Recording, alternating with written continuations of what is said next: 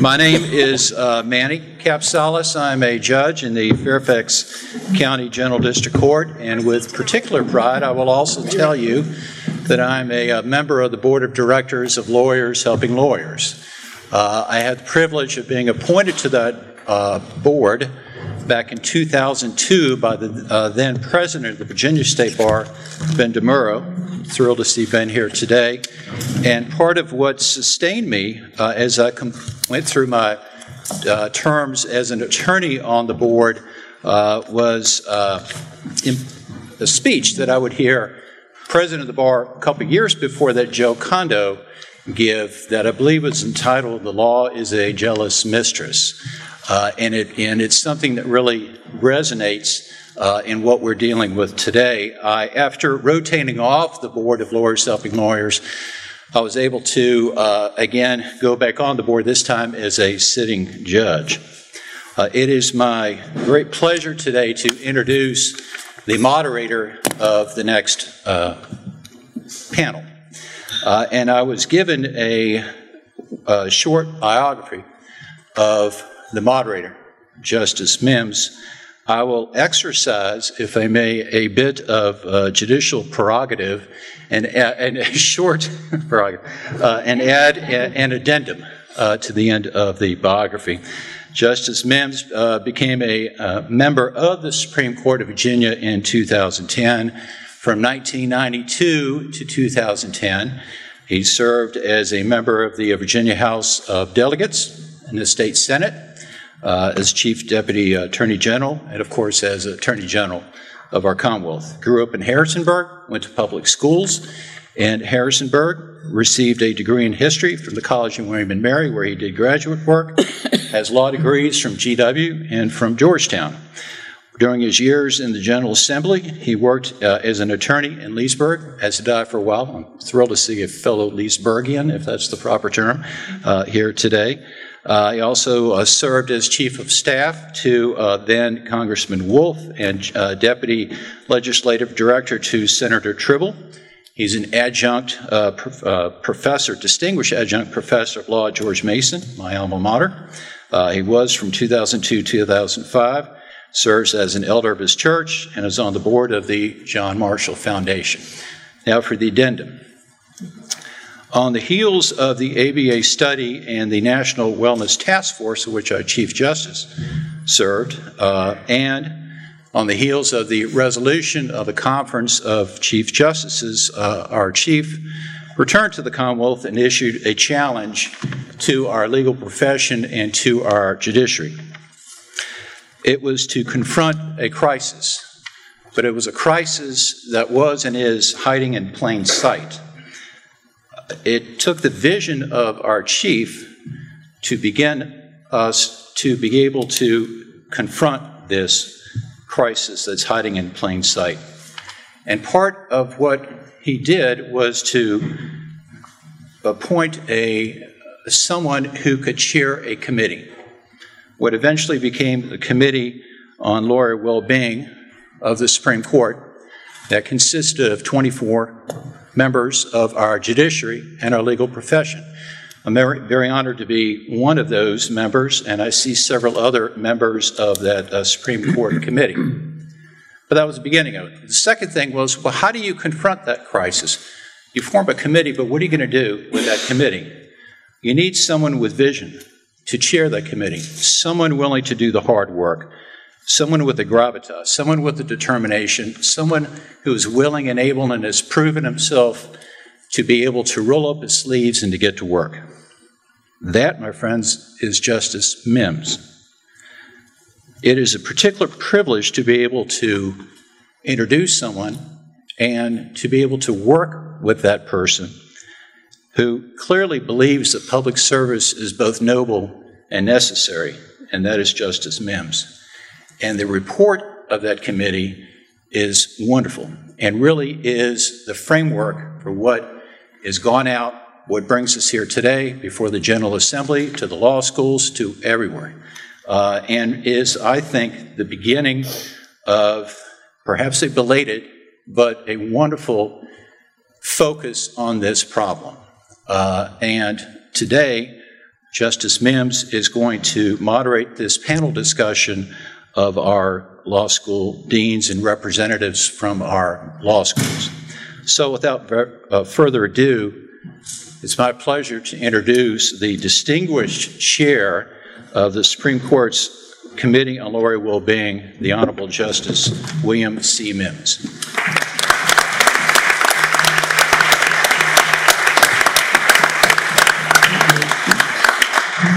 Manny, thank you. And that committee was extraordinary. For those of you who, many or most of the members of that committee are here in this room, but it did remarkable work, and it's the 24 members of the committee that get the credit for the product that we have and the many recommendations. We've got a couple of hard copies of this outside, but you can also find it on the Supreme Court's website. Justin was here up until a moment ago. Oh well, Justin, thank you to Justin's chair. Wonderful book. I want you to get Justin's book, The Common Rule. I was going to say that I am reading it every morning instead of going onto my iPhone, but Justin said I have to read someone who's dead. And so I'm going to find something else to read first, but then I've been working my way through it, and I really encourage you. You know, Manny's right. There is a crisis, and I've learned through my years in the legislature and at the Office of the Attorney General that often it takes a terrible tragedy for the public bodies to deal with a crisis. My legislation many years ago reformed teen driving laws, and that could only pass because a large number of teenagers had been killed in car crashes the year before. I worked on Chief Justice Hassell's Mental Health Reform Commission, and our recommendations could only have gotten through to the extent they did because of the terrible tragedy at Virginia Tech. This is unusual, to actually have a crisis that is hiding in plain sight, as you mentioned, and have this kind of a reaction, this kind of action, without there being some sort of a very high-profile tragedy that was attached to it. And in large measure, it's because the Chief Justice simply said, "It will be so." On the court, we know the Chief Justice is God. And he spoke this into being, and look what happened, and it was good. So, in fact, it was just like on the sixth day, it was very good. So thank you very much. 4 of the members of our commission were law school deans, and their part of the report, which I would commend to you, really is extraordinary. That part was chaired by Catherine, and thank you for doing so. It deals with both the Virginia Board of Bar Examiners and the law schools, but during this panel we will focus really only on the law school aspects of it, since Catherine did such a good job of talking about the Board of Bar Examiners.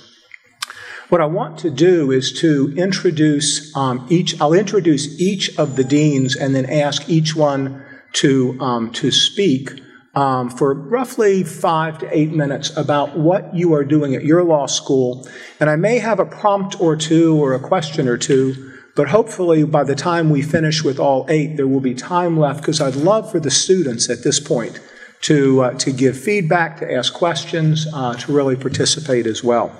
So I'm going to begin with Dave Douglas from William & Mary, again, a member of the committee. And rather than going through a full biography, I will say if you go to his Wikipedia page, you will see that he pops up as author. And when you read through it fully, you will understand why. In particular, he is an expert on civil rights law, and someone who is passionate about that. Dean Goluboff also is an expert on civil rights law, and at this particular time, I think having these 2 deans really in the forefront in our Commonwealth is so critically important. I would point out that Dean Douglas has a PhD from Yale, a JD from Yale, a Master of Divinity from Yale, and a bachelor's degree from, no, Princeton. Which may explain some of which, a little bit of why Taylor Reevely told me probably 20 years ago that he was just the most extraordinary professor and was going to be the most extraordinary dean, and Taylor Reevely was correct. So I would now ask you to come forward. Actually, you can stay there or come forward, whichever you prefer. But in particular, with regard to William and Mary, if you could talk about Wellness Wednesdays and also what you're doing with veterans, which I think is so important. Okay. Well, Justice Mims, thank you so much, and thank you for your leadership. I will say, for the deans who are here, this is an incredibly important day for us, and it means so much to look out into this audience and to see everyone who's here and everyone who deeply cares about this issue, because we deeply care about this issue and we're deeply engaged with it. So thank you for your leadership, and I'm delighted to be here. You asked about Wellness Wednesdays. Let me just backtrack by saying a few years ago we were really thinking a lot about the wellness of our students. And a lot of the programming that we were doing was in the orientation week. That seemed to make sense. We're orienting students to law school, so we did a lot of activities around wellness in that orientation week. And that was fine. But then we realized, you know what, that's really probably not the right way to do this, because you're all excited about orientation week, but then it kind of drifts off. And so we said we need to have this be a regular feature of the law school. So a couple of years ago, we started something called Wellness Wednesdays. And what that means is every Wednesday at the noon hour, we have some kind of programming around wellness. Now, what is that? It's everything from having a speaker who comes in and talks about dealing with stress or sleep, as someone has mentioned a few times. That's a big issue for me. Or some activities, teaching meditation, teaching Tai Chi or yoga, or a group of people taking a walk over to the Colonial Williamsburg. But hit it every week and emphasize it every week, that this is really important, rather than just something that we do at the beginning of the year. You mentioned about veterans. We attract a great number of veterans to our law school, and partly because of where we're located, but it's always been it's been that way for a very long time, and partly because of that, we've established a veterans benefits clinic, and our students have many of these cases that these veterans have before the VA involve psychological trauma, and so our students become quite expert in working with these kinds of issues and taking these matters before the VA. And so there's a nice piece there with our students around the wellness of veterans. So this has been real central to us. I want to talk about just a few other things that we do. One issue in particular. I think one of the hardest times in law school is January of your first year, because you get your grades. And what we find at William & Mary is a high percentage of our students are getting the worst grades of their life. They're high flyers, they're used to getting A's, and all of a sudden we curve. And as a result of the curve, half of our 1Ls are in the bottom half of the class. And so one of the things we've spent a long time talking about, and it's a time of depression, it's a time of, you could just feel the affect among the 1Ls after those first semester grades. And I think for a lot of them, it's sort of like, my career is over, I'm used to getting A's and I've got a B- average. What does this mean for me in my future? So we've really encouraged all of our 1L faculty to spend some time talking about that. And to talk about, what do your grades mean? And why do we grade you? And what's the impact of your grades? And what's the impact of your first semester grades? And we talk a lot about grades kind of get you to the first job, but how you perform is what gets you into your career. So that's something that we've really focused on, because again, I think that's such an important issue. And if I can, I want to tell sort of a personal story about this. So it's in the late to mid-90s, and I go to the annual law professor meeting. And there's an unusual session, and for the law deans here, they'll know this was unusual in the 1990s. It was on wellness. And so I go to this, it's kind of interesting. You know, most of the sessions are about con law or property or whatever, but this is about wellness. And so I go. The state of Washington had done a survey of their lawyers, and they had come up with some shocking data that we all know about here, we've been talking about, is that the mental health of lawyers in the state of Washington was really bad compared to the general population. And so they threw up this data and said the average population, here's where they are in terms of anxiety, here's where lawyers are. Here's where the average population is with respect to depression, here's where lawyers are. And they go through this, and I'm kind of, boy, this is really interesting. I've never heard any of this before. And then they say, they get to this category of interpersonal sensitivity. I've never heard that word before. So I raise my hand and I say, I know depression, I know these other things. I don't know what interpersonal sensitivity is. Can you tell me what interpersonal sensitivity is? And the speaker says, rough paraphrase, interpersonal sensitivity is when your value as a human being is a function of how you're doing compared to you, to another person. And I thought to myself, wow, that's what we teach law students. Is their value as a law student is how well do they perform, and how well do they perform against someone else, because we curve them. So we're just flooding law students with this kind of sensibility. So I came back to the law school. It was January. The students had just gotten their grades, and I said, I want to talk to you. And I told them about this study, and I told them about interpersonal sensitivity. And I said, and I have to confess as a professor that we're teaching you interpersonal sensitivity, and it's toxic. And what I want to say to you is your value as a human being does not depend on how you perform. And I want you to hear that. Your value as a human being goes much deeper than that. A week later, another group of students come to me and said, we heard about your talk. Talk to us. And for the last 25 years, I've had a group of students come to me every year and say, give us the talk.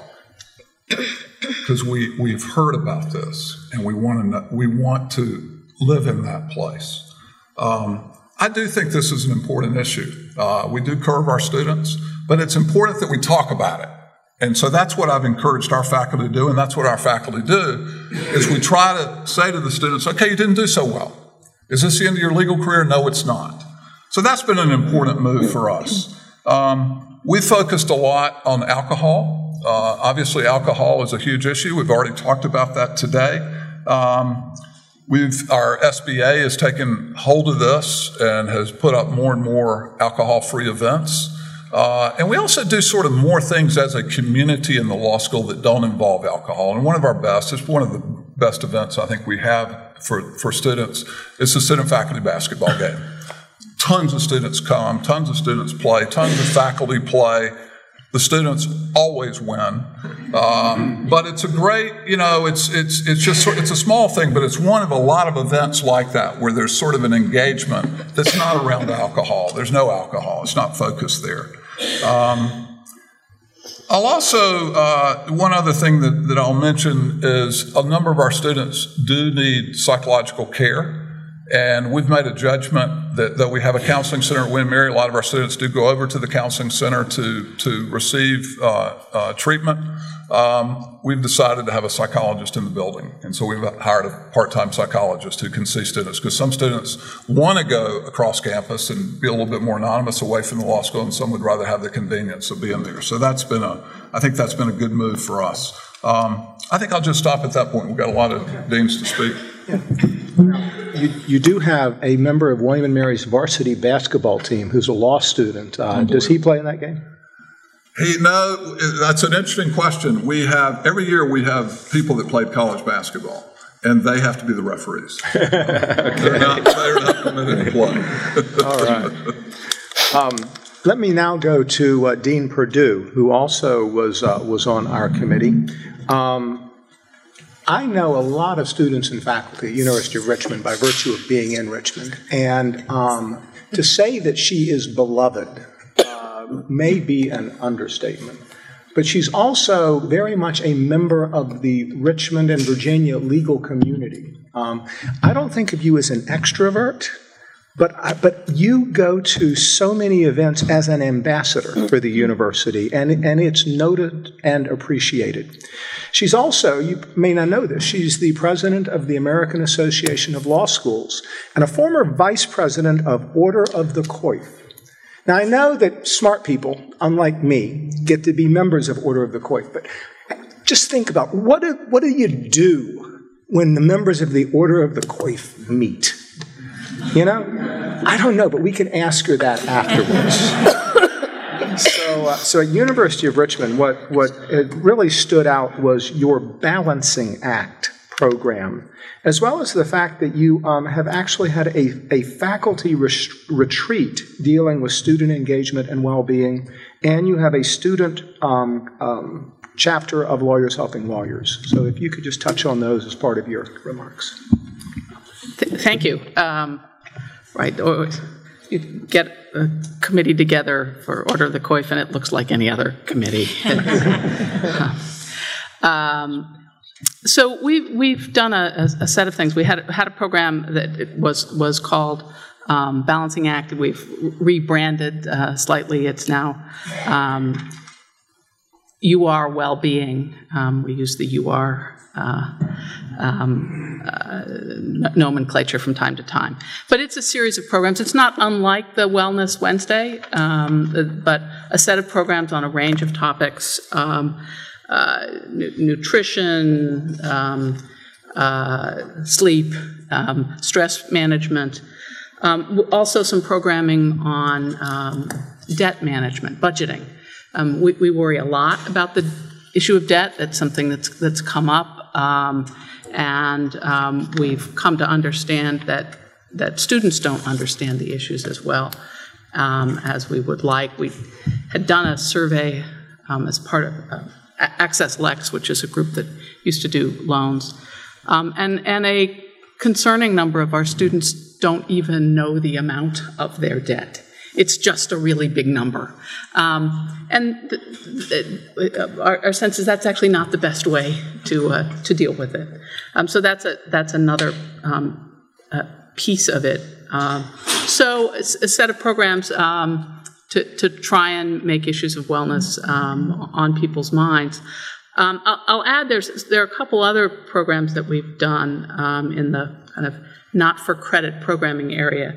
One of my colleagues and our Dean of Students, who's here, do a program called Just Practice, which is basically a mindfulness program. It's once a week. We've just started it this semester, and when we started it, we actually targeted first-generation students.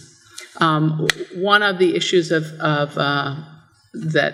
that I worry about with respect to stress is students who simply experience law school as completely different than the world they've known.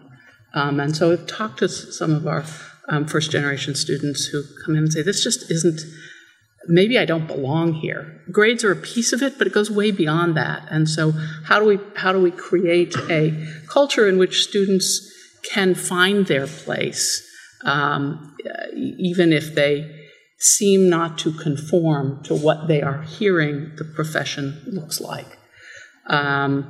If what you hear is, if you're going to be a lawyer in Virginia, you better only show up in dark suits, and if you're a woman, you better wear a skirt.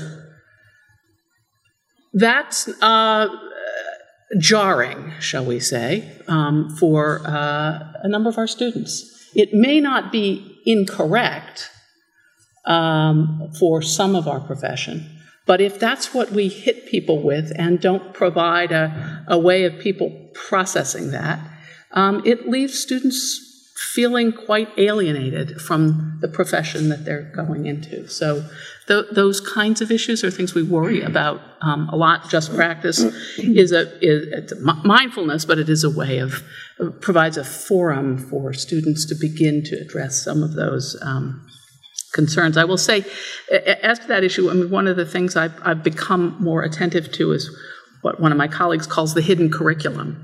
There are all kinds of things we tell our students that we don't realize we're telling them. So the sense of interpersonal competition.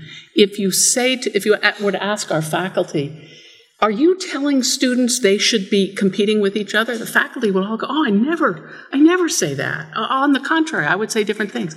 And yet that's the message students frequently hear. They are seeing it in what we do, if not what we say. And so that in some ways is the hardest piece to get a handle on of what's the hidden curriculum of the messages that we're sending. Just two other brief notes. Those were sort of programs not for credit. We have a small course for credit that I co-teach with one of my colleagues called The Happy Lawyer. So The Happy Lawyer meets over dinner at my house, and Chief Justice Lemons has agreed to join us at our next session. We have a series of readings. The readings are some of the literature about some of the psychological and philosophical literature about happiness, some on purpose and finding purpose. I think I would say a major focus of that course is pushing students to think hard about purpose. The literature on satisfaction, purpose, mastery, and control. Those are kind of the three things that allow you to thrive and be successful. Purpose is a big one, and if you lose track of that along the way, it can be a challenge. Control is its own challenge for young associates, but for people coming to understand they can choose to exercise control. So in some of the same ways we heard this morning, you can, or earlier today, you can choose to control when you're going to check your email. There are aspects of control that you can certainly exercise.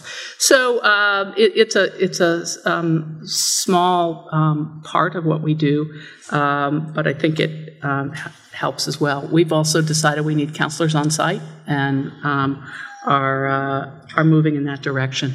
One final observation: Gallup does a survey that they've done for some years of measuring for college graduates and then also for law graduates the extent to which people are thriving after graduation, and they measure it across thriving not only socially and in your career, physically, financially, so across about 5 different metrics. One of the big components that what their data show is that what correlates with lawyers thriving is I had a professor who cared about me as a person. That's a big one. And so what do we do? Well, I think we have a faculty who believe that, but reinforcing that is actually not fluff, not an add-on, it actually making it understand that as part of what we do as a faculty and as a law school. I'll stop there. Thank you. So the next person I'll ask to speak is Dean Brent Helwig from Washington and Lee, who I didn't know before our committee was appointed. He's a tax expert, has an LLM in taxation from NYU, where you actually were an instructor afterwards prior to your various faculty appointments. Which probably explains why I didn't know him, because I know nothing about tax. But a member of his faculty spoke extraordinarily highly about him.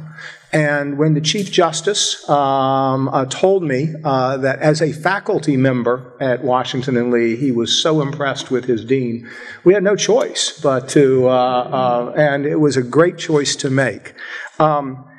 What really struck me was the number of offerings and the richness of the offerings that Washington and Lee already has in the wellness area. Let me just, and you can take any several of them to talk about, but they do a faculty workshop.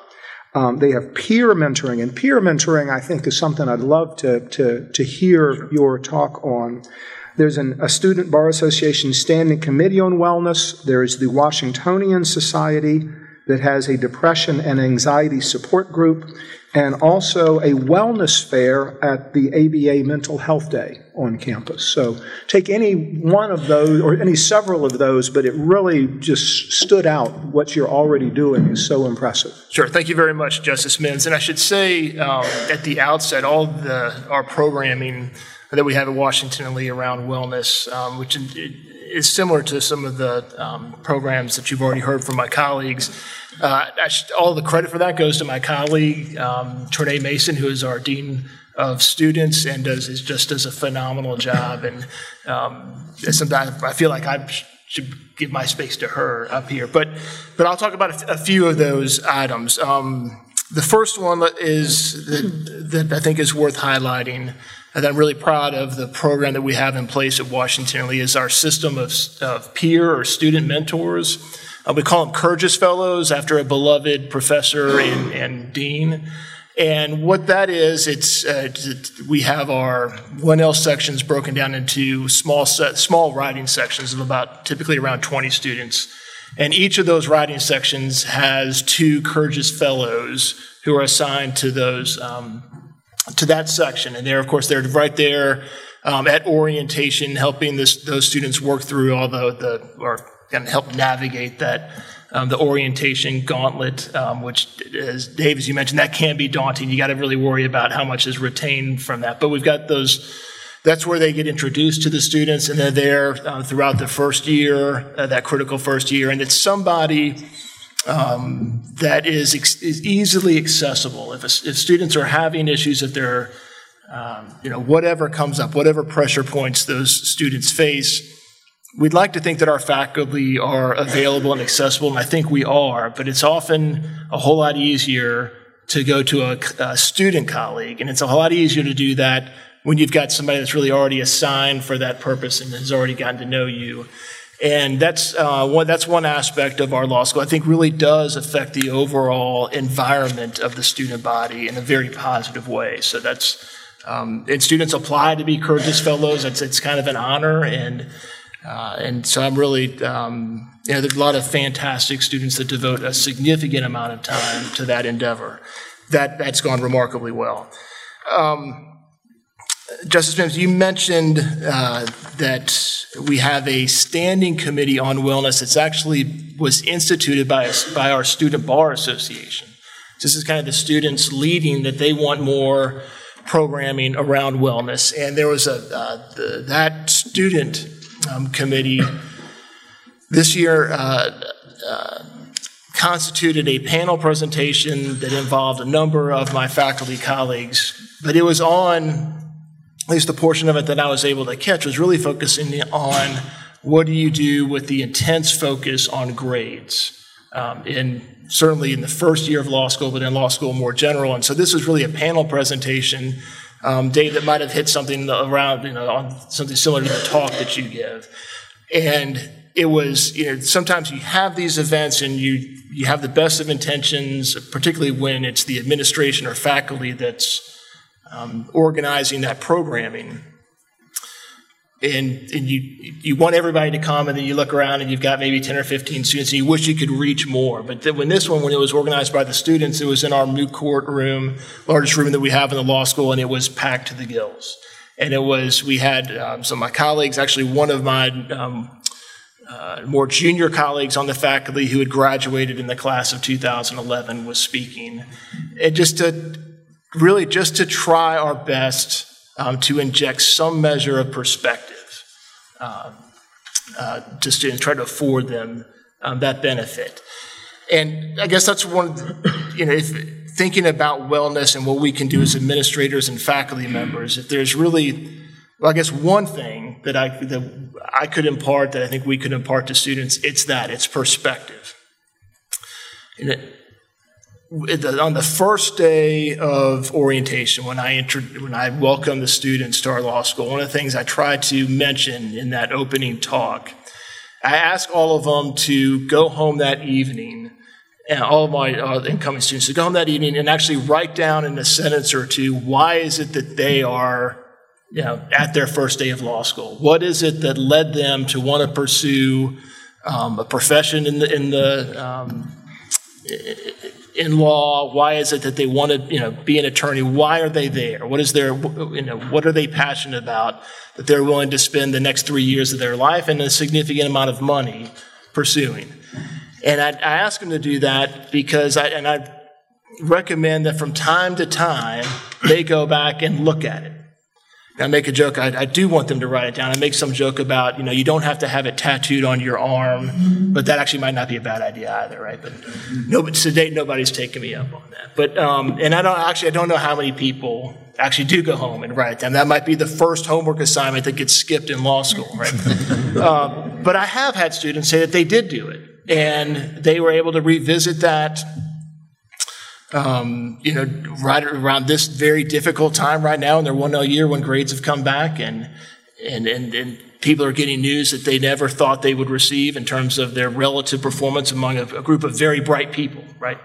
And I think that has helped along the way. Students, to the extent that we can find ways to inject perspective, help students find their own perspective. I think that it goes a long way to promoting wellness. Heck, that's perspective. I wish I could give that to my own kids. I wish I could give it to my colleagues. I wish I had more of it, right? If we're thinking about what makes any of us, happier, I think if when there's a lot of stress and you get in this vortex and you think that this is the only thing that matters, I think for all of us, if we can step back sometime and realize the bigger picture that we're a part of, that brings a decent level of satisfaction. Another thing that I wish that I'll just throw out there, since we're talking about the ways that we might improve wellness in law school.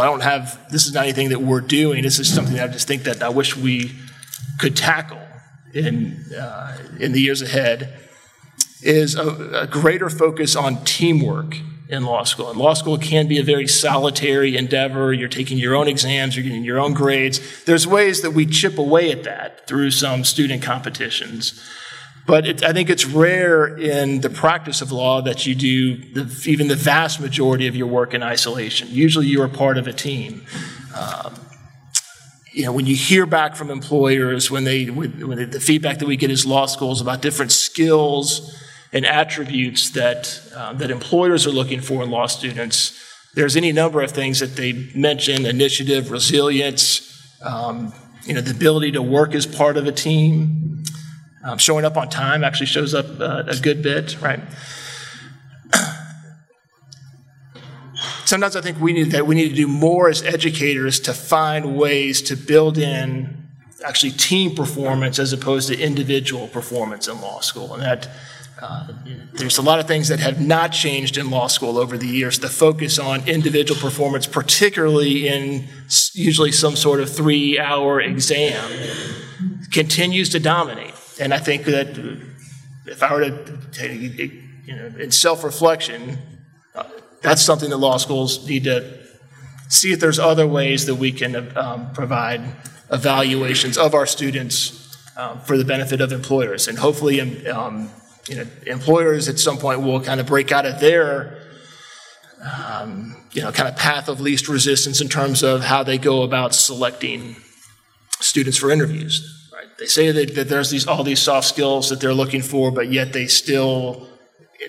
I've seen this, and I really don't think I'm going out on a limb here, that there's still a heavy focus on grades and law review, and hope all those other soft skills kind of come along with it. Sometimes they do, sometimes they don't.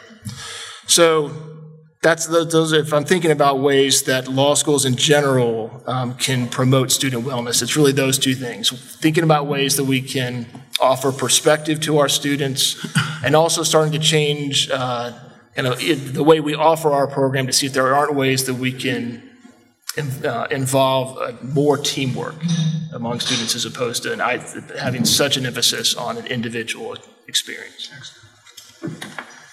Thank you very much. So now we're going to jump to the great Southwest, right, Elizabeth? So I'm going to introduce Sandy McLaughlin by telling a very brief story about one of my clerk candidates, a double who, from Southwest Virginia, from Tazewell. And when she was interviewing, I asked her the question that I ask every one of my clerk candidates: what do you see yourself doing 10 years from now? And she said she was heading back to Southwest Virginia because she had promised Magistrate Judge Sargent and Judge Jones that she would do so. And that's the story of Sandy McLaughlin, who went to UVA and then University of Richmond and went back to her hometown of Grundy. My football coach was from Grundy. I came to love Grundy many, many years ago. And by the way, there's Old Grundy and New Grundy, or Lower Grundy and Upper Grundy. And if you're not familiar with that, ask Sandy about that afterwards. Sandy has actually also been the vice mayor of Grundy. So she has served the public in many ways. She is a family law expert, and the Appalachian School of Law program that really caught my eye was the ambassadors, the student mentors. And so if you just talk about that as part of your presentation, Sandy. Thank you. Okay, well, at the Appalachian School of Law, our well-being initiative basically has two goals, one of which is to detect disorders and try to deal with those, and secondly, to put in place preventive measures as well. So a couple years ago, we started our ASL Ambassador Program, and these are students who are selected by faculty committee. Obviously, they're usually at the top of the class. They have very personal skills.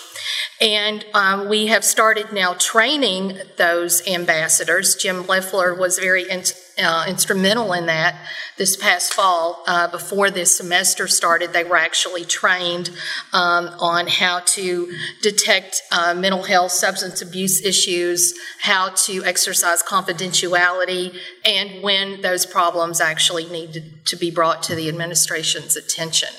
So these ambassadors, we divide the new 1L students into groups, and ambassadors will take a small number of 1L students, and they will have weekly meetings with the ambassadors. Of course, it's entirely voluntary. They don't have to do it, but these mentors act as not only social mentors, maybe somewhat academic mentors, but also mentors as well as where well-being is concerned as well.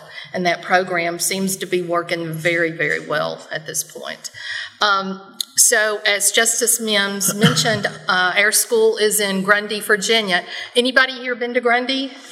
Okay, a good number of you then. Well, you know, it's a 5-hour drive from here in Charlottesville. It's down in a very rural part of the state, a very beautiful part of the state, and we kind of pride ourselves in being a law school in a location where you can hear yourself think. But obviously, along with that comes challenges. There aren't a lot of obvious outlets of things to do. So in that regard, a few years ago, we started our Happiness Project. And the mission of the Happiness Project is to support a mentally and physically healthy community by offering classes on nutrition, mental health-related topics, stress management, yoga, Zumba, other fitness practices. So every semester, we actually have we offer sessions in all these things. For instance, we have a holistic nutritionist come to our campus, offer a session on how to eat healthier, and she will actually talk to them about the science behind how that helps stress.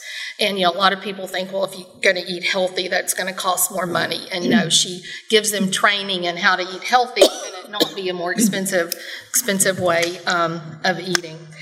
We also offer regular yoga, restorative yoga classes on campus free of charge to our students. We have a local instructor who comes down and does that service for free. We also have stress management sessions that are offered by a local registered nurse who has training in stress management. Those are offered frequently at, there again, no charge to the students.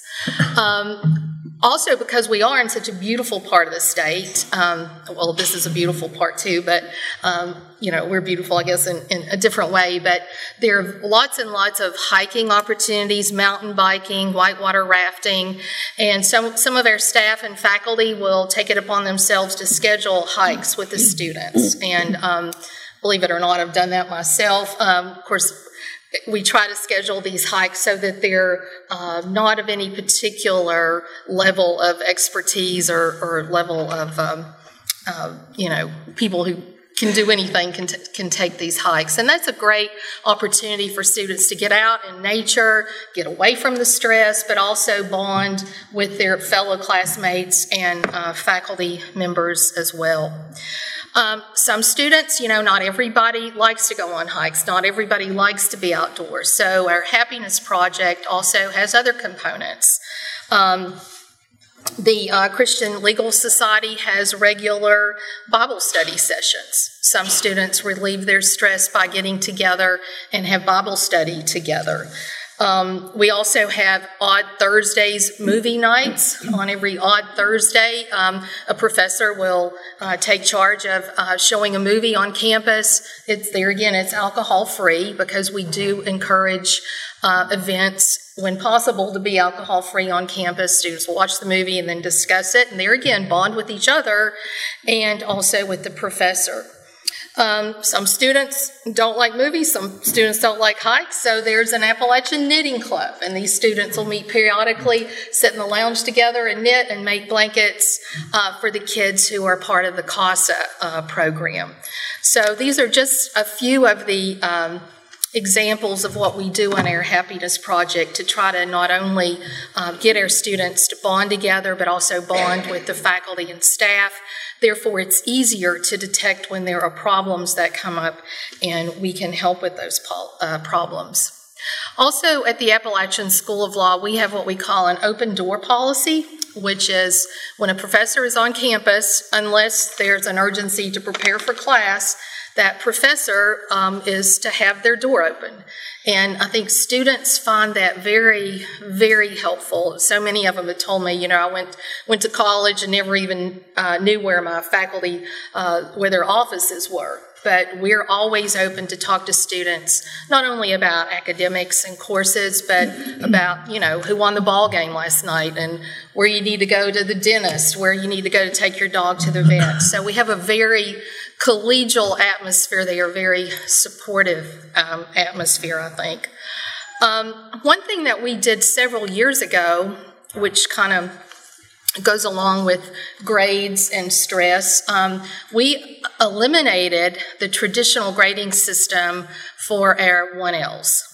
So they are no longer graded A, B, C, D. They're graded in another method where they don't leave the first semester with bad grades thinking, how am I going to pull myself out of this? So they're not actually graded by the traditional graded method until their third semester of law school.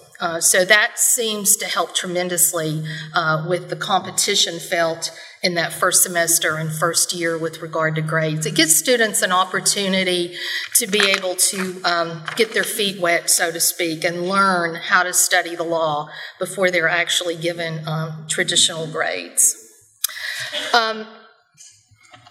So that we can all the administration, the faculty, the other students take responsibility for being sure that everybody is in a good state at our law school.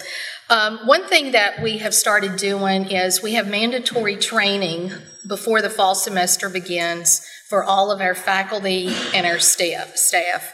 And during that mandatory training, one session that we had this fall was titled Recognizing Students in Distress. And there again, Jim Leffler came down and did a wonderful presentation to help our faculty and staff understand how to detect students who are in trouble, how to have conversations with them, when and what they need to report to the administration, and also educated them on elements of confidentiality. So hopefully this will now open the door so that our faculty will have a much better understanding as to what role they need to be, play and be involved in this process as well. Okay. Thank you very much. Dean Goluboff, if you could go next. We've already heard her very impressive introduction. I would point out one additional fact. Dean Goluboff has a dual appointment at UVA. She's also a professor of history. which I thought was pretty impressive. And additionally, in Charlottesville, where there was such a terrible tragedy 2 years ago, she has been very much a part of the solution, a force for good, both behind the scenes and also in the public forum. So I think on behalf of all of us, thank you for what you've done in that regard. What I would ask about UVA is this. 35 years ago, when I graduated from law school, UVA had a reputation as being very hard, very pressurized. Throughout the university community, a lot of alcohol, also great loyalty amongst the students.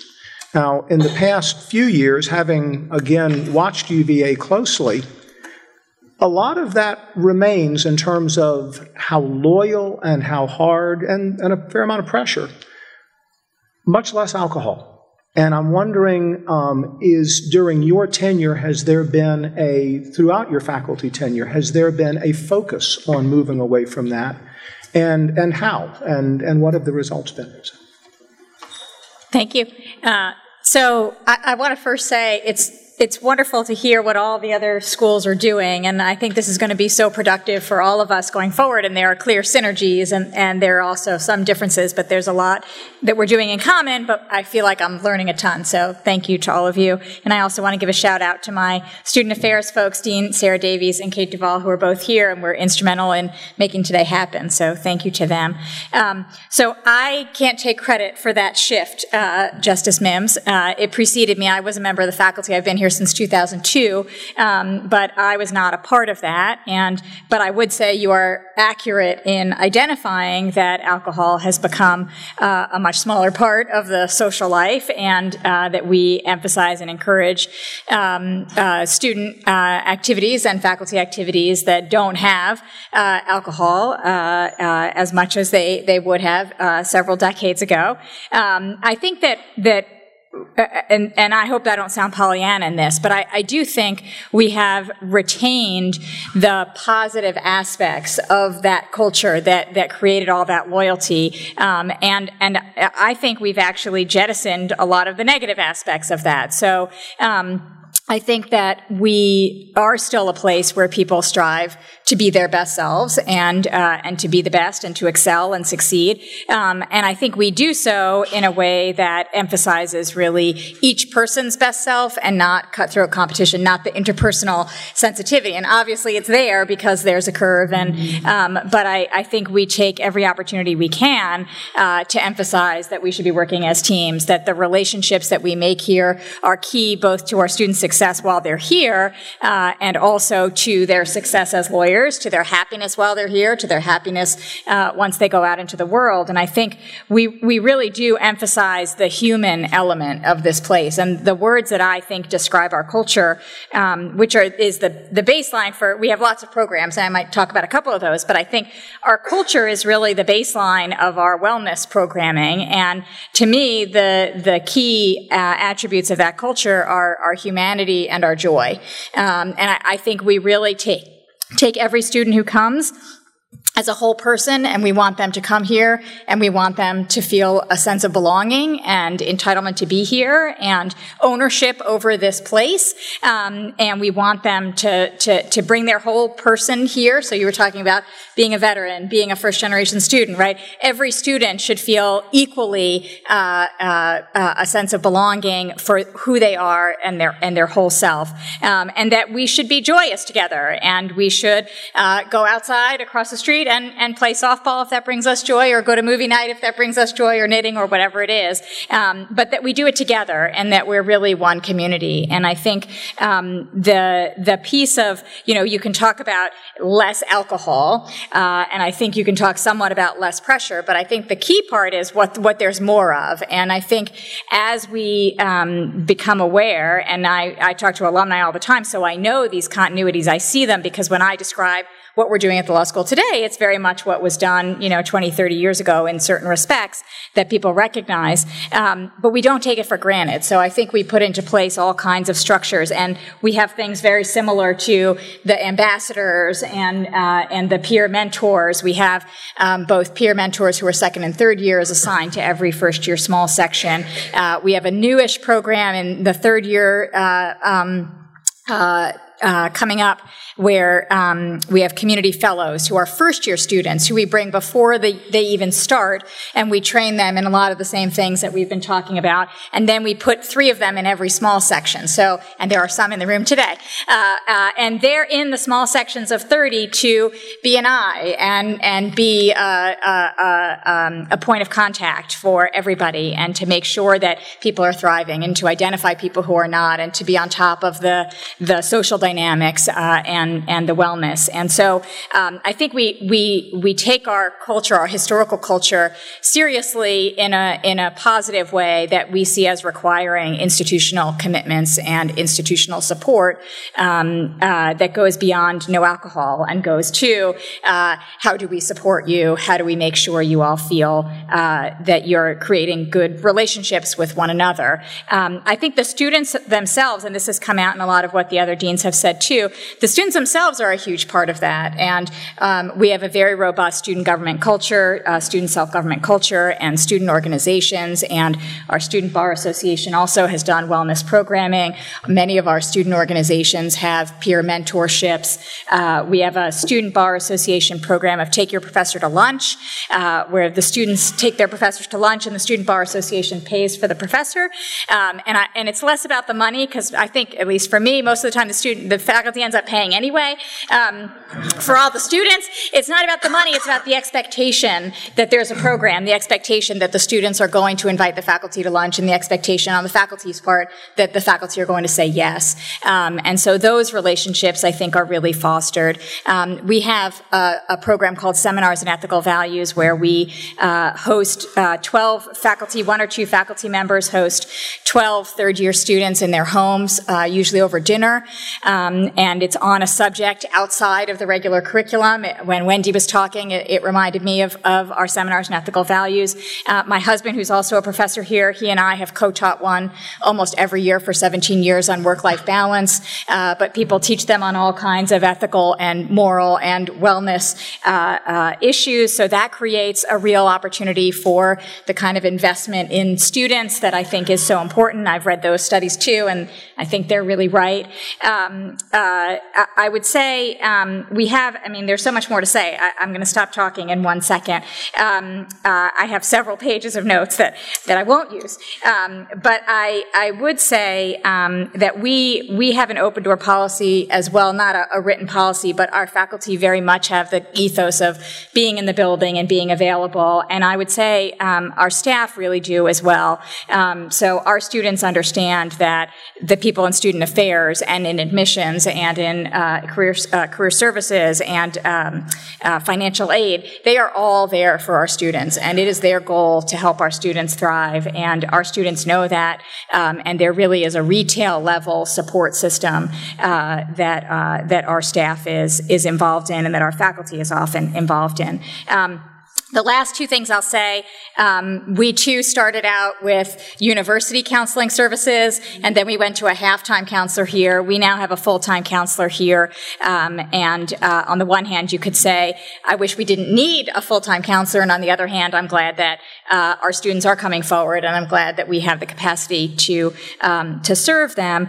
One of the other things that we do, and I'll close here, specifically on mental health services, is we have a fund which it was created by an alum who had a relative who was also an alum who tragically committed suicide. And he said, what is it that we could do more, and how could we help? And he gave resources for a fund for paying co-payments for mental health services for students in need. So, the psychological services that we provide in the law school are not meant to be weekly therapy sessions. We don't have the capacity capacity to do that. And so our students turn to providers in the community, but there are often co-pays, and so this is a fund to pay specifically for that. So I do think overall, you know, as other people have said, you want to address it at the level of culture, student faculty culture, student organizations, curricular programs, staff programming, student support programming, and then obviously at the specific level of mental health needs when you get to that point, but you hope that you can create the circumstances under which everybody thrives, and they don't need those services, but you want to provide them when they do. Thank you very much. You know, as I've heard now 3 of the deans talk about having counselors on campus or in the building. Our report just this last year pointed out that to some extent that can be a sensitive thing, and that some schools might want to have counselors off-site. And the fact that at least 3 of you now have on-site counselors, I hope, is indicative of perhaps a lessening of the stigma of behavioral health issues, and more ability to talk about it and to deal with it in a community setting. So I'm actually encouraged by that. So we go from one of Virginia's oldest law schools down Route 29 to Virginia's newest law school, Keith Faulkner at Liberty. And you are a builder. I guess you have the advantage that in many ways you're writing on a blank slate because of the newness. But when I look at all the things that you have started, I'm excited to hear, you know, how it specifically relates to wellness. What you may not know about Dean Faulkner is that he actually has operated a nuclear plant on a U.S. Navy ship, and then he has instructed others how to do so. Justice Kelsey wrote a lengthy and complex opinion about nuclear plants, and perhaps we need to have you give us an amicus brief next time that comes up. I would point out it was a unanimous opinion, but yeah, it's we look forward to hearing not about nuclear plants but about your students. Great. Well, thank you. It's a great pleasure to be here, Chief, and everyone who's here. We appreciate it. I'm particularly thankful for my 6 students who are here, who traveled up, along with my brand new Associate Dean for Student Development, Colonel David Western, after he joined us after having served 25 years in the Air Force. So we're thrilled about David's arrival. An interesting thing that we've done at Liberty is, as we have really started thinking about wellness. Being a new law school, there are a lot of things you just simply have to do first, like get ABA accreditation, maintain ABA accreditation, and the like, which we've done. But as you get to build out on that theme of building, it's an exciting opportunity for us. So Colonel Western brings a very good spirit of mentorship, but we've also hired a new director of student life who is a life coach. And that is her background. She has a master's degree in life coaching. So we're excited. She's only been with us for about 6 months or so. So Miss Laura Slagle is her name. So that's been great. I don't want to duplicate all of the things that I've heard here. And I do want to take a point of privilege for a moment and thank Dean Perdue for her great leadership of AALS this year. That's a monumental task and something that should not be overlooked and not appreciated. But some of the things that we're doing, I think, that are a little different and are consistent with not only a law school, but certainly a law school based in a community of faith, is we have instituted a peer mentoring group, but it's essentially a prayer mentor group. So we have a one-to-one relationship. So our 2Ls and 3Ls each year come together, large portions of them, and they reach out to our incoming 1Ls. So before our 1Ls ever reach the law school, our prayer mentors, peer mentors, have already reached out to them and provided them with a point of contact so they know at least one human being electronically on day one. So that has been something that the students have really I think clung to in recent. I see Miss Watson shaking her head. So she, of course, every peer mentor has their pluses and minuses. Some are more engaged than others, but it's at least an anchor point for them to reach out to. Some other things that we've done in very recent years since my arrival is we have instituted various activities surrounding wellness. For example, as recently as Sunday, we had a Super Bowl party. So what we're trying to do every month, at least one time a month, we're trying to have fellowship outside of the normal area where you would think. Some people may not think that's a wellness activity, but it certainly is. It's a community activity that builds camaraderie. All of our activities at Liberty are sans alcohol. So it's really not a challenge for us. So that's, thank goodness, that's one thing we don't have to worry about, at least at school sponsored functions. But other things that we're doing include we are starting, Ms. Slagle is starting a 3-week hands-on workshop series for our faculty and staff, and that will roll out this semester. And we're going to be focusing on providing a toolbox to increase resiliency or teach our faculty how to encourage resiliency within our student body, coping mechanisms for anxiety and stress. This is a real significant issue for me because I have a teenage daughter who suffers from anxiety, significant anxiety. So it really, much like Lynn said, this is one of the things that it really hits home for me.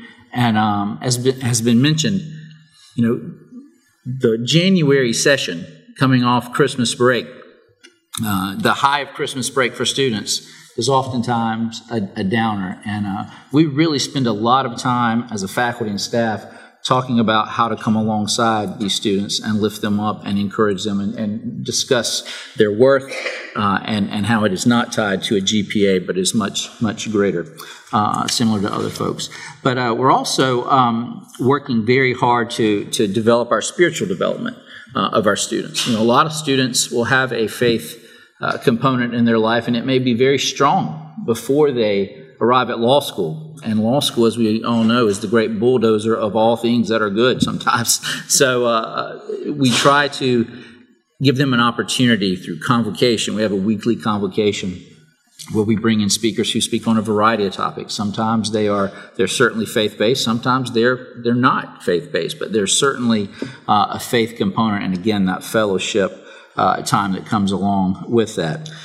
Since Colonel Western has arrived 3 months ago, we've decided to start a faculty and staff Bible worship and book series with our student body. So we have about 10 or 12, I think, of our faculty and several of our staff that are joining in to, some people will be leading a book study, some people will be leading a Bible study. Boz Chavidjian, one of our faculty members, is the grandson of Billy Graham, the late Billy Graham. And Boz takes a group of students down to the Graham compound in North Carolina annually and spends time with them in a retreat, meditation, study of the Bible, and just, again, a time of fellowship. We have other faculty members who are doing those things along the way. So we're doing a lot. I'm going to wrap it up here because I know we're getting thin on time, but one of the things that I've had the most fun with is two things that I've launched is Dinner with the Dean. So I go out with a group of students. I see a lot of heads, a lot of free dinners in this group. So I take a group of 9 students, 3 1Ls, 3 2Ls, and 3 3Ls to dinner once a month. And our ground rules are there are no ground rules. You talk to me about whatever you want. I will not go back and report that to the faculty, but what I use that as is another outlet for students. A lot of times law students feel like they have no real person to talk to. They might feel that the SBA is not effective or they're uncomfortable talking to staff. So I simply provide them that. And then the last is our Better Practice Luncheon Series. So I bring in, for example, tomorrow we have Judge Petty from the Virginia Court of Appeals coming in to talk to our students. This is focused on 1Ls to set the table for professionalism, and wellness often comes up in these conversations. So bringing in some practitioners to talk to them about and jurists to talk about the pressures that they're going to face as they make that transition into practice. So, plenty more, but I'll stop there. Excellent. Thank you. So now I got an email from Henry Butler this morning that he was suffering from a lack of wellness, but related to his throat and a cold or the flu, and that he will get over it very shortly. But we lack nothing by having Victoria Huber here, who I've known for many years, and who really is really helps to make the place go at George Mason at Scalia School of Law. She is a UVA law graduate, clerk for on the Fourth Circuit, but has been at George Mason since 1997. And George Mason is fascinating because there's a cohort that's the traditional law student that comes shortly after college and goes through in 3 years, and yet also a very different cohort that's professional, much later in their career, potentially part-time, and I'm wondering how you deal with two very distinct groups of students in that regard. Thank you, Justice Mims. Yes, I am not Henry Butler, but I am here and working in part on well-being because of his energy and focus to a lot of things at the law school that are beyond the traditional classes. This topic generally came to me in my bucket and how the law school is approaching it from professional development. That's my bailiwick. And I think you all collectively would be pleased to know if you attend any national event with law firm professional development people or recruiters, what are the two most well-attended meetings of that day? One, diversity and inclusion, and the other on well-being. So the firms, the employers, the government agencies are out there grappling with this topic as well. And it came to me personally from the national report, and then, of course, the good work that was done here. So for us, when we look at professional development, including well-being, we have, I think Justin used this term earlier, he's not here, but we have buy-in from the dean, the professors, and staff, and students, and we have, as you pointed out, Justice, a range of students. But you have to have good habits, whether that's professional development or good habits for well-being. And for us, it's trying to make things a part of the regular conversation, something that you do all of the time. Again, whether that's professional development, in the baby sense, writing good thank you letters. All of our students are required to do self-assessments, having a higher EQ, and now well-being. So for us, when we start with well-being, we have mandatory things and we have optional things. A lot of the optional things we do, many of the schools have already spoken of, and I'm happy to say we do as well. Events, non-alcoholic events, we have postings, we have meditation, etc. But our mandatory things, really, it's a big deal for us because we have such a wide range of students. Rush hour for us is 4 o'clock on. They are out there working. Over 80% of our students, full and part-time, are working in the city or in Northern Virginia, and thus they're fighting traffic as well as balancing their lives. So if we just do optional things, we're losing a big part of the population. And as one of our professors says, we're signaling that somehow it's less important. And for us, well-being is very important. So if you signal, in a law school setting, you're signaling importance by giving credit or by requiring certain things for graduation. So we like to start with embedding some well-being into our classes. Our professional responsibility teachers cover well-being in different ways in their classes. In our externship program, we have mandatory tutorials. One tutorial each semester is dedicated to well-being. Judge Capsalis came and spoke in the fall on our last well-being topic. And for us, that's over 100 students per semester. That's almost a fifth of our population each semester is getting that.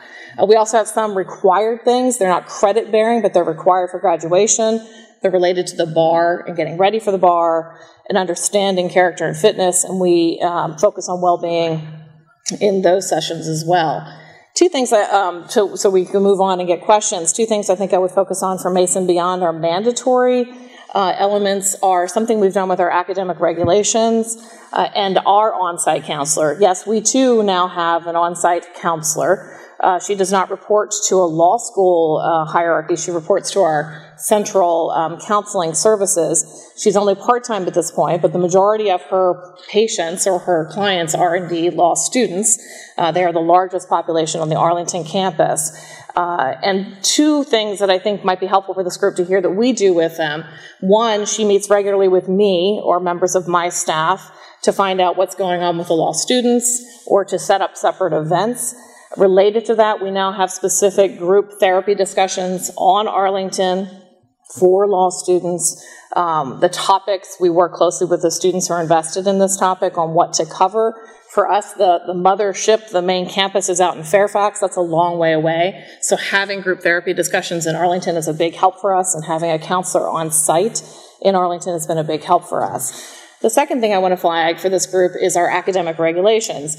Anna Marie Niels is here with me as well, and she's been very involved in this.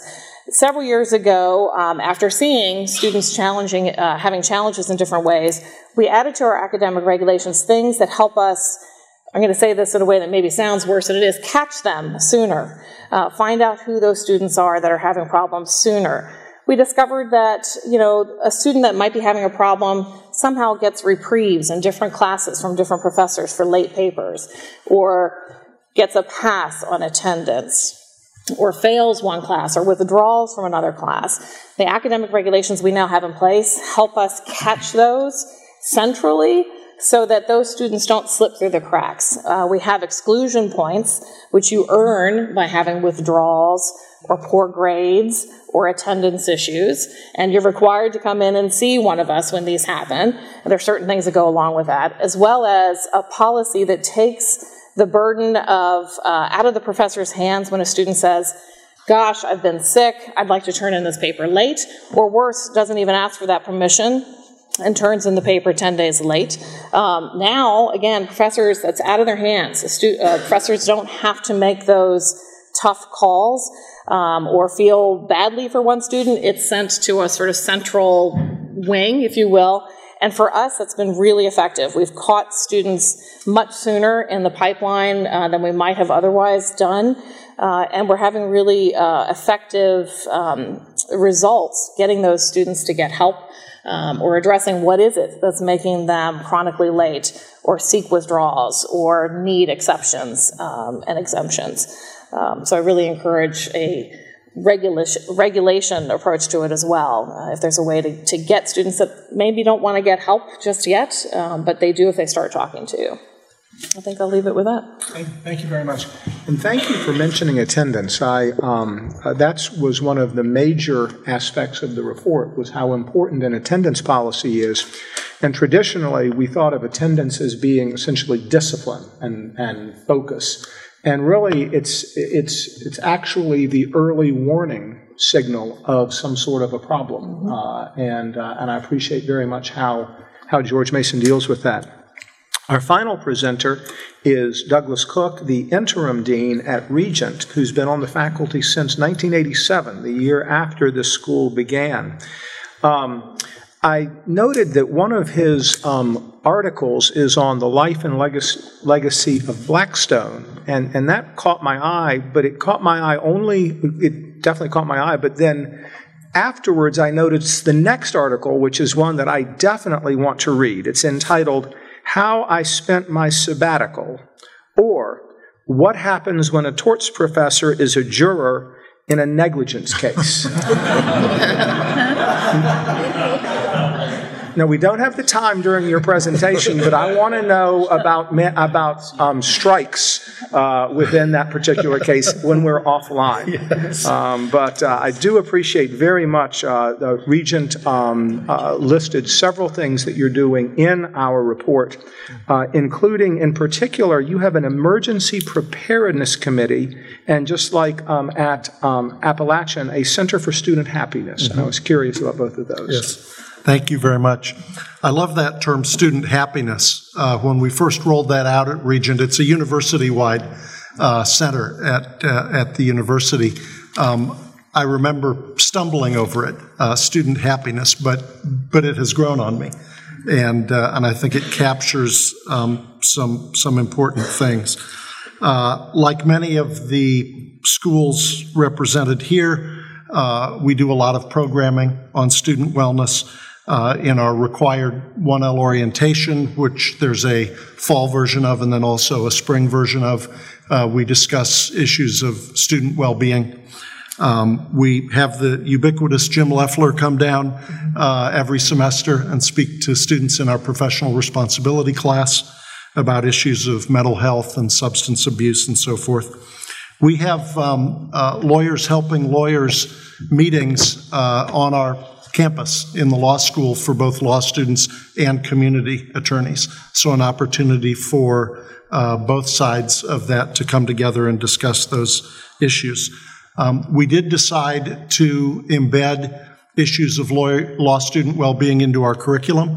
We have a 1-credit required 1L course called Foundations of Practice, in which we discuss issues of law student well-being. We have students in that course go through psychological assessments through our Psychological Services Center, which operates in our university's Graduate School of Psychology and Counseling.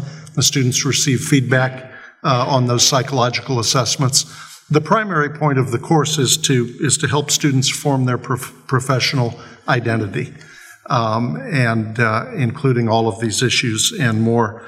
As a part of that required course, we also assign each student in the course, so in other words, all of our first-year students, to a faculty mentor, and the students each meet with their faculty mentor during the course and discuss all of these issues, including law student well-being. So we're trying to be as intentional as we can, and perhaps if I could just take a moment and speak aspirationally, as Dean Hellwood indicated a bit ago. I hope that our attention to law student well-being does not fail to include the law school classroom.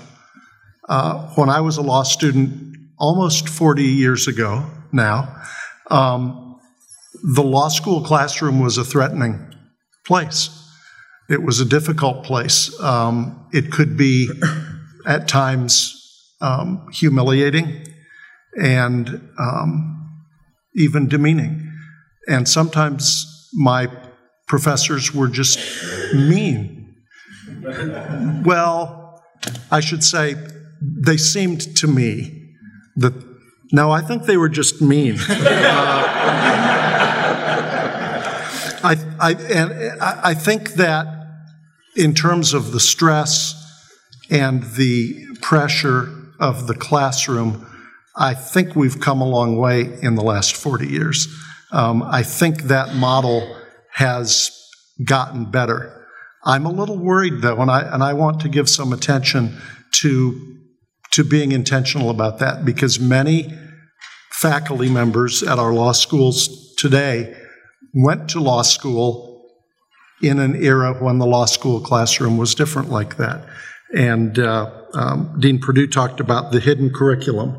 I want to make sure that we don't have a hidden curriculum that maybe is not as overtly stress-producing as it once was. But my concern is that we not, from the outset in the classroom, which is our common shared experience between students and faculty, that we not build a gap or a chasm between students and faculty, because I think that faculty hold the key to working with students on issues of wellness and well-being. That's why I'm so encouraged by the open door policies. I know on my faculty, I want to make sure that calculus of, well, when I'm on campus, I have my door open and I'm available to students. Okay, how often are you on campus? That's the next question I want to ask, just to make sure, because 6 required office hours a week is not enough for the kinds of conversations and the kind of interaction and the kind of mentoring. And at Keith's Law School, and mine, the opportunity to pray with students and really engage them on a significantly deep level. That takes time and it takes faculty availability. So the culture of the classroom and the culture of student and faculty interaction, I think, may be important next places that we go in all of these issues. Thank you. Thank you. So now I'd like to hear from the students.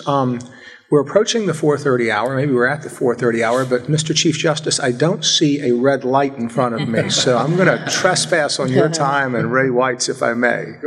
Thank you. So, students, you may ask a question, make a comment, make a suggestion, whatever you want to do. But we would love to get your thoughts, your feedback, because you're why we're here.